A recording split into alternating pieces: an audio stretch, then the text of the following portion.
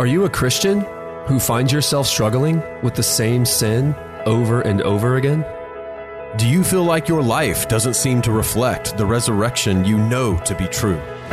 Have you tried dozens of books and techniques only to find yourself discouraged and ready to give up? Well, we've got good news for you. Questions like these inspired our journey into the rich biblical truths we call New Heart Theology. And we believe if you join us in this journey, we'll learn together, we'll wrestle together, and we'll strive together unto godliness.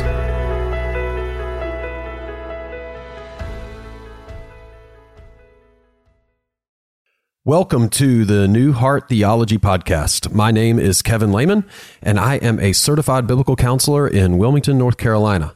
On today's episode, I want to introduce you to a good friend of mine, Grant Forrester. Grant, welcome to the show, my friend. Thanks, brother. Appreciate it. Glad to have you.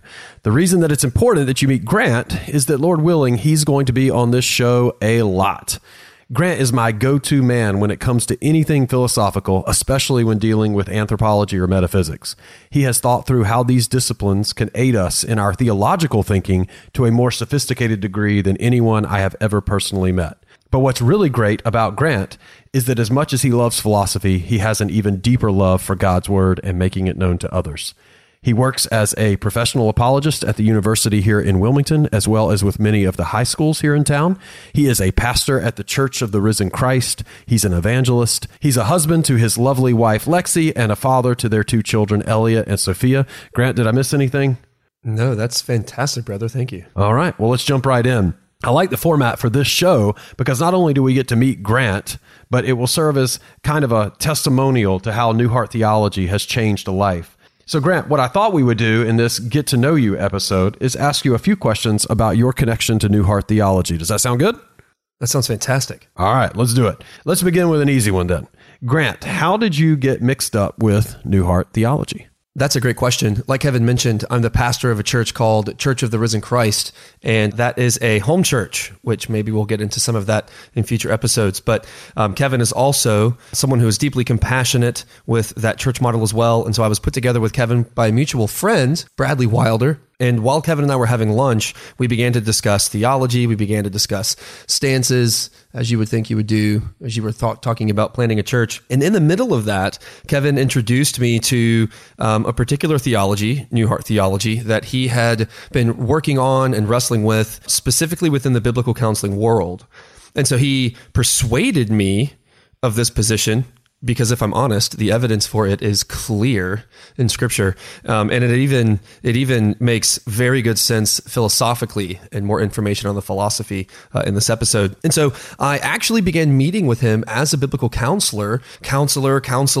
I had never received counsel really for anything in that way, and so it was a wonderful experience to meet with someone who could help me work through whether it was helping me be a sharper husband, helping me be a sharper father, and just having conversations that really mattered. And it was through that process that I experienced the application of this particular theology as I continued to live day to day, but now remembering the work that God had done in me. Oftentimes, you're moving through the motions of your day, and you're not really remembering what it means to be made new. You're thinking what it means to try to be new and to try to live a life that is free from sin, but you're oftentimes not remembering that you already are made new. Mm-hmm. And so this is the benefit that I think that, or at least the benefit for me, that New Heart Theology provided.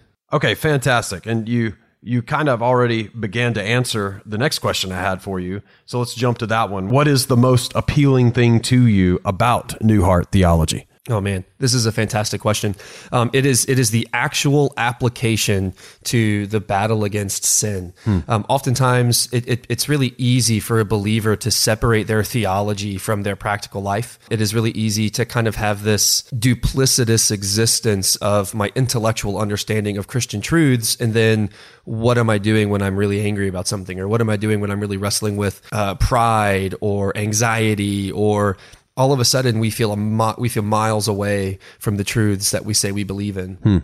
And so one of the things that is so fantastic about this theology is that it kind of is an applicable bridge between what you are experiencing in the day-to-day and what you say is true about you. It can almost be something that you recite as a creed, that God has made me new from the inside out. That is not something that is happening. It is something that already happened. And from that truth, you can then be reminded of the strength that the Holy Spirit has given you, not the strength that the Holy Spirit will give you, but the strength the Holy Spirit has already given you. He's with you in the moment. And because of that truth, you can then move through this instance or this temptation or this battle with theology that matters and with truth that will help set you free. I have never thought about the idea of a creed before, but maybe that is something we do in the future. Amen, man. I'm all for it. I think speaking of creed, one of the other things that really helped me in this, or one of the things that's most appealing to me, is the clarity in regard to theological conversations, particularly regeneration. Right. And so when a Christian thinks, okay, I'm a Christian now, or let's say that a Christian who's been a Christian for, a few years, and they have the vocabulary, they're saying things like, I was converted at such and such church at this date, and they're wrestling with, well, what does it mean to have been converted? What actually happened to me when I became saved? We say things as Christians like I was dead and now I'm alive, or I was dead in my trespasses, right? And now I've been set free, I've been regenerated. But what does that mean on a literal level, right? What are you as a human being? And how has regeneration changed and impacted the way that you think, the way that you live, the way that you speak, all of it. And so I think this theology, New Heart theology, brings a cool wind, a refreshing breeze, a bit of clarity to this conversation as it helps us. It brings us more vocabulary to discuss what we mean when we say we've been made new, or we've been made alive, or we've been regenerated. Yeah, and one thing that I like that you pointed out there was the clarity that it brings to the way that you come to Scripture. Because I felt like being a Christian for years and years and years before I even started down this journey, that I felt like I was having to compromise when I would come to Scripture with a lot of different paradoxes. The already not yet paradox that gets thrown around a lot. And I feel like once that light bulb came on, that I saw what actually happens at regeneration and the indwelling of the Spirit, I don't have to have those paradoxes anymore. Scripture just makes sense as you read it, and you don't have to go there. So glad you brought that up. Yeah. And the concept of paradoxes, this right now and not yet. And we're going to get into this in future episodes, but when you look at passages like Ezekiel 36, where God promises a new heart, and he promises that he's going to put his Spirit within them and that they will always obey what he says. And we see this coming to be in Acts 2, right? And so then you're wondering with questions, or you're wrestling with questions like, well, what am I now? Right? I've been converted. I have the Spirit. What does that mean for my day to day? So I think that wrestling with New Heart theology, wrestling with this conversation, brings precision to the doctrine of regeneration. It helps us understand with greater clarity and with more expansive vocabulary. It helps us understand what happens at regeneration, what is the believer now, and what does that mean? All right. Is that all you had under the most appealing things to you about New Heart theology? I feel like I could go all day. Yeah, I do too. So, all right, but I think that's good for just an introduction to Grant Forrester. Let me ask you one more question, because I really want to get to your wheelhouse in this. Like, I want to get to what specializations you're bringing to the table here. And so you do have, as I mentioned in the intro, you do have an apologetics and philosophy background. And I thought maybe you could talk a little bit about how you plan to use that to contribute to the New Heart theology discussion. Yeah, that would be my passion for metaphysics. Metaphysics is a branch or a study in philosophy that, as the word might suggest, is the study of things that are above the physical, things that are outside of the physical, things that are immaterial. A Christian might say spiritual. Mm-hmm. And so this would be things involving mind or destiny or spiritual creatures like angels or intellect, desires, understanding, wills, things like this. And this is something that I believe Thomas Aquinas specifically, who's kind of been the foundation for my philosophy, I think brings a lot to the table in this discussion. More on that in later episodes. But as an apologist, one of the things that I would provide would be worldview backgrounds. One of the things that I find happening all the time is I'm having a conversation with a student or a professor or a teacher, and they say something like, I believe that morality is whatever you want to make it, or I believe that morality is relative and evil doesn't really exist in the objective sense, right? And when I hear that, I think this goes back to thought processes in the Enlightenment in the 1800s. This goes back to kind of man losing its basis or its kind of internal compass for what man is and what man should be and these kinds of things. And so worldview background is helpful.